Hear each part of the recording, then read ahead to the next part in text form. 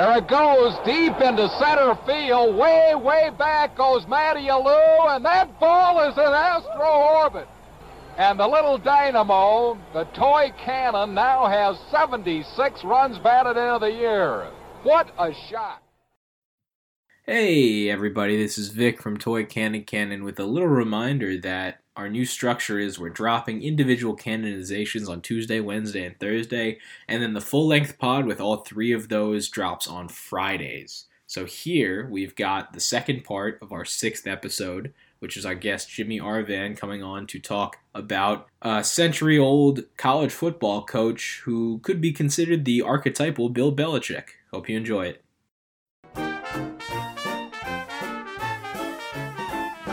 In 1908, a new coach by the name of Gil Dobie takes over the Washington Husky football program. So the longest winning streak to ever be recorded in the history of college football belongs to the Oklahoma Sooners, which isn't that surprising. And their 47 consecutive wins under Coach Bud Wilkinson between the years 1953 and 1957 remains one of the most impressive feats to ever have been accomplished in the sport and is a testament to the prestige and respect the program has developed over its storied existence. Like you would expect a team like Oklahoma to hold that record. However, the second place program on this list is one that certainly has a storied past in college football, but is one that might not come to mind when discussing like the upper echelon of college football programs. Nonetheless, the University of Washington Huskies between 1908 and 1914 compiled a record of 39-0.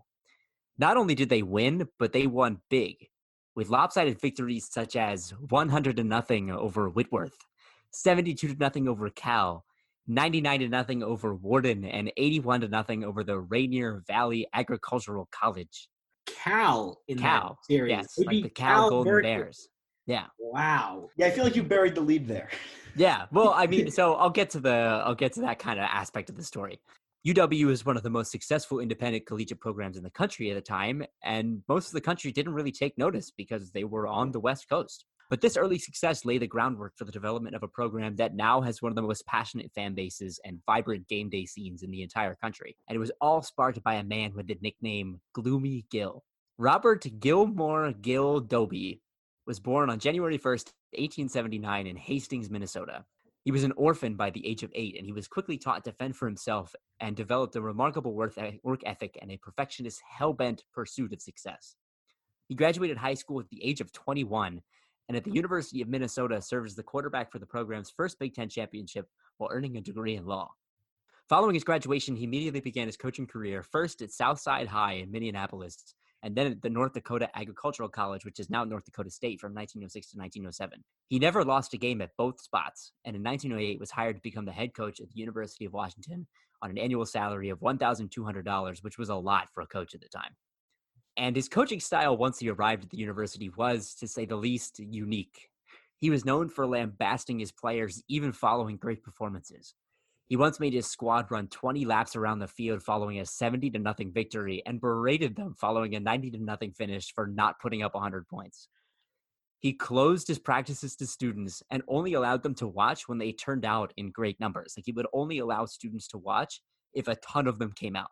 He frequently removed players from his team for violations of his stringent rules and earned the ire of sports writers, faculty, and even the mayor of Seattle with his abrasive personality. He wore a trench coat, he smoked cigars, and was generally as disagreeable as they come. But man, did the guy win. Over the course of his tenure at Washington, his teams never lost a game. Across a span of 8 seasons, the Huskies compiled a record of 59-0-3, featuring that 40-game win streak that I mentioned earlier. They absolutely obliterated teams, putting up scores that seem impossible even given the level of competition. And while they did regularly play high schools in exceedingly small programs, they regularly trounced bigger West Coast programs like Oregon, Oregon State, Cal, and Washington State that had football programs at the time. And these successes earned him a tremendous amount of respect around the university and the Seattle area. Despite his brutal coaching style, his players worshipped him. From UW's quarterback at the time, Wee Coyle, there were no smiles, no handshakes, no slaps on the back, nothing but a pair of black eyes coldly peering out of a dark face. Many of the players thought about leaving. This tall glob of gloom couldn't tell us what to do. But when it came to depart, something besides the love of our homes, our sweethearts, and our friends kept us on the right track. It was the spell of Gil Dobie. At the end of 4 weeks of the hardest kind of practice, we were eating out of his hand. Like, that's a direct quote from one of his players in a biography that was later written about him. He described this guy as a student of psychology who understood men and would go right up to the breaking point and then leave you out on a limb.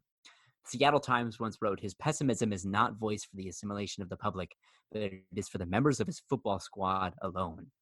He was known for his colorful use of language, once calling one of his teams the dumbest, clumsiest, rankest collection of so-called football excuses I've ever seen. And they went undefeated. They'd never lost a game. Needless to say, this guy is one of the greatest coaches of all time. And he did this at each of his spots. He eventually left Washington, and that's definitely a story that needs to be told. But he went on to coach at Navy, where he compiled a record of 17-3 over 3 seasons. And then he went on to coach at Cornell for 15 years. He coached the Cornell program for 15 years. From 1921 to 1923, they didn't lose a game either. He compiled an 82-36-7 record at Cornell and then finished his career at Boston College, where he went 16-6-5. Overall, he had a 780 career winning percentage, going 180, 45, and 15 all time. And the most points his team ever gave up across an entire season was 20. Over the course of an entire season, his teams never gave up within 20 points across the entire year. Wow. Like, his teams were dominant. The only years when his teams really weren't good were his final 2 years at Cornell. Otherwise, he was dominant. And he was recognized as a charter member of the College Football Hall of Fame. He was elected in 1951. And he was a name that I honestly had never heard of before this, but he is genuinely one of the greatest coaches of all time. And he's never really mentioned in those conversations. Yeah, you hear all the time about, John Heisman and Newt Rockne and people like that. But Gil Dobie, I feel like has never come up. Why do you think that is? Is it just because he didn't coach at Notre Dame? Most things that I read said that, yeah, it was mostly because Washington at the time wasn't a very high-profile location to be at. And even though he did a lot of good for the school, it wasn't really recognized on a national scale. He really gained his reputation while at Cornell. Like, the coach that he took over for at Cornell was Pop Warner, who he is generally compared to. Pop Warner was coaching at this time, but the guy that nobody talks about is Gil Dobie, who was also, kind of revolutionary in the same way that Pop Warner was. So once people started to kind of recognize his legacy at Cornell, they looked back at his career at Washington and said, like, that's incredible to spend 8 years at a school and never lose a game. But the most remarkable thing is that he was fired. He didn't leave Washington. He was fired. How? Players loved him. Like, even though he was a hard ass, like, people loved to come play for him. Yeah. So after the 1915 season, he suddenly resigned, which a lot of people were disappointed by, including the school's administration. The school's president at the time, Henry Suzzallo, held this massive luncheon in his honor. He was given tons of gifts. People begged him not to leave. But so he went on this pilgrimage to California. He visited his sisters. And then on his way back to his home, he stopped in Seattle again just to basically say hi. And alumni and the administration basically begged him to return for another season. And he said yes. And so he stayed. They got him back for the 1916 season. And it started out just like how every other season had before. They went undefeated. They didn't lose games. And everybody was like, great, we got him back and he's here to stay. Then, as there always seems to be in college football nowadays, there was a scandal. And it had to do with academics, which is such a problem now in college football. And this was the original academic scandal in college football. And it involved a really highly touted defensive player named Bill Grimm. But he was one of a few players on the Washington squad that was enrolled in the National Guard at the same time. So he was playing football, he was a full-time student, and he was a part of the National Guard. So he would be shuttled back and forth between Tacoma, where the base was, and the university. And it was as hard as it sounded. Like, he actually was removed from the team at one point in September because Dobie didn't think he was honoring his commitment to the football team enough. He eventually found his way back onto the team, mostly because of his talent, in October. But it was discovered that he had cheated on a history exam. And this obviously was not taken lightly by the faculty at the University of Washington. And he was suspended from November 20th, 1916 to December 1st, 1917. over a year's worth of suspension. But the significance of this was that it was the day before the Thanksgiving season finale against those formidable Cal Golden Bears. And the student populace and the team was livid. They were like, how could you do this? How could you start the suspension a day before the game? Why not just push it back and have the suspension start at the end of the season and he'll sit out the next season? And the players went on a strike.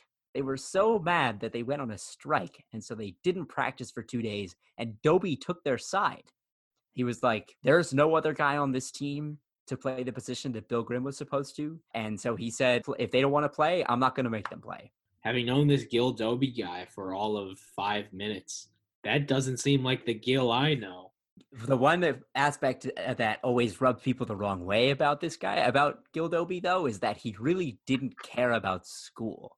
Really? He earned the dislike of some of the faculty members because he made so much more money than them and generally disparaged the idea of school and expected his football players to put football first. Wow, this guy's like the anti-Lou Holtz. Yeah, he really did not expect them to perform in the classroom.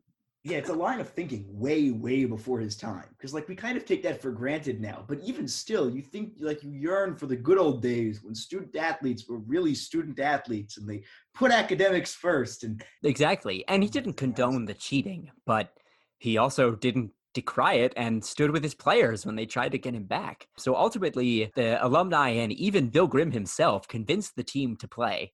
And of course they won. They beat Cal 14-7 and finished the season undefeated.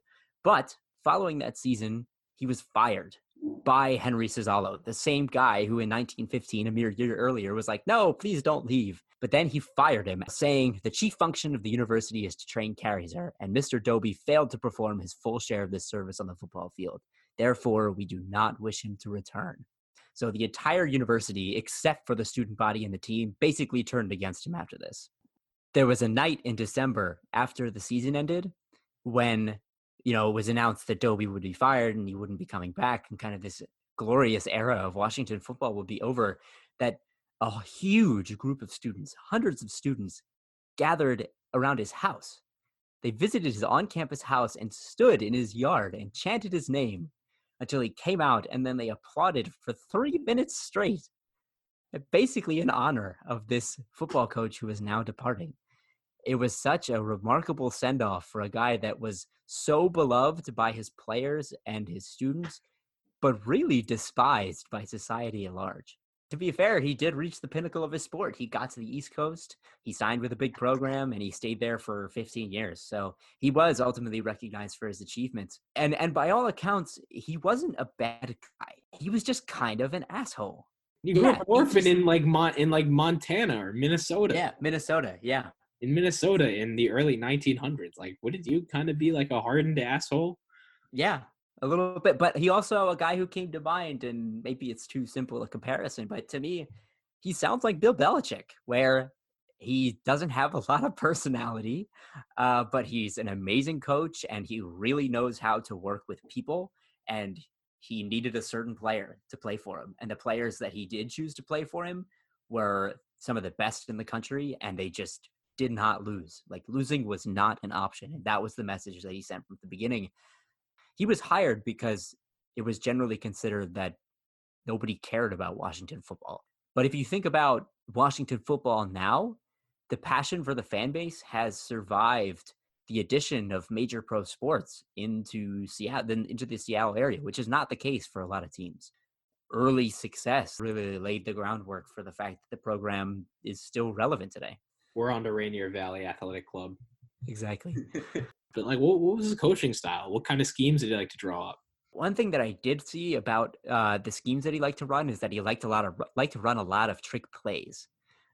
He had one play that was called like the bunk play, which sounded like it involved like a series of direct handoffs that were meant to like serve as misdirection for the defense. So it sounded like he was kind of an innovative play caller.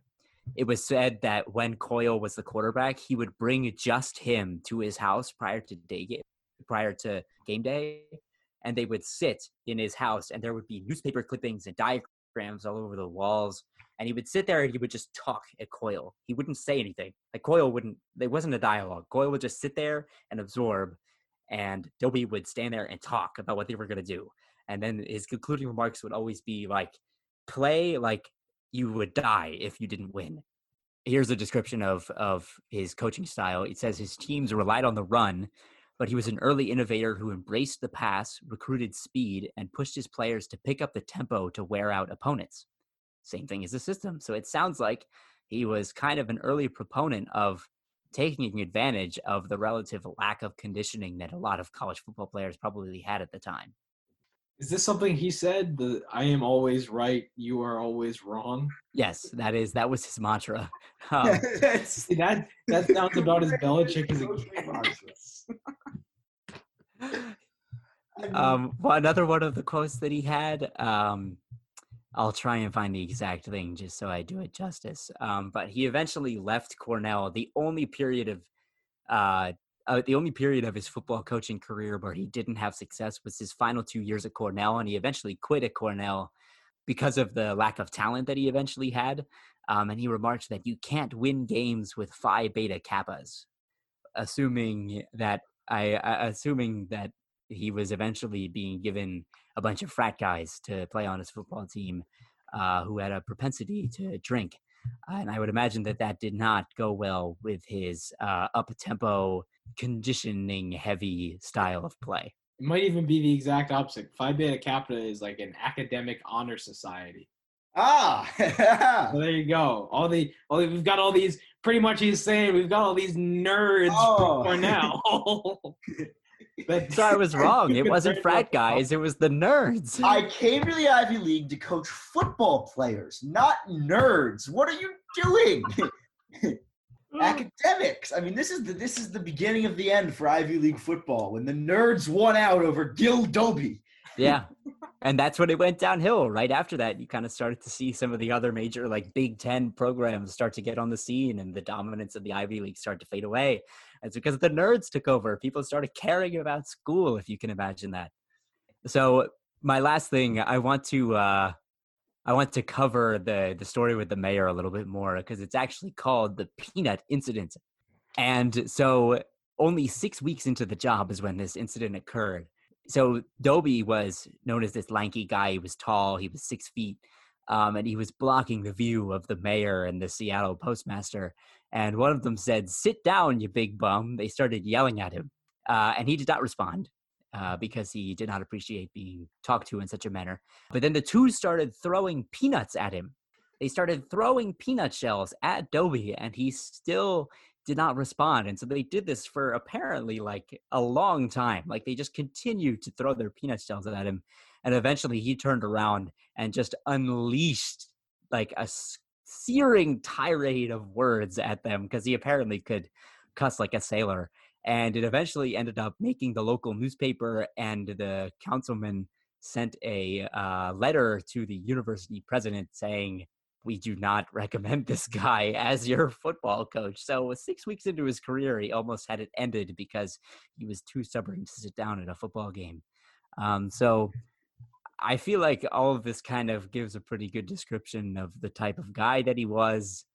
Something I love is that sometimes we get this sense that like people 100 years ago were much more sophisticated than us, or, you know, were good, upright gentlemen, you know, the way that we think of maybe like British nobles or something like that. Like we almost assign that same sort of sophistication to them.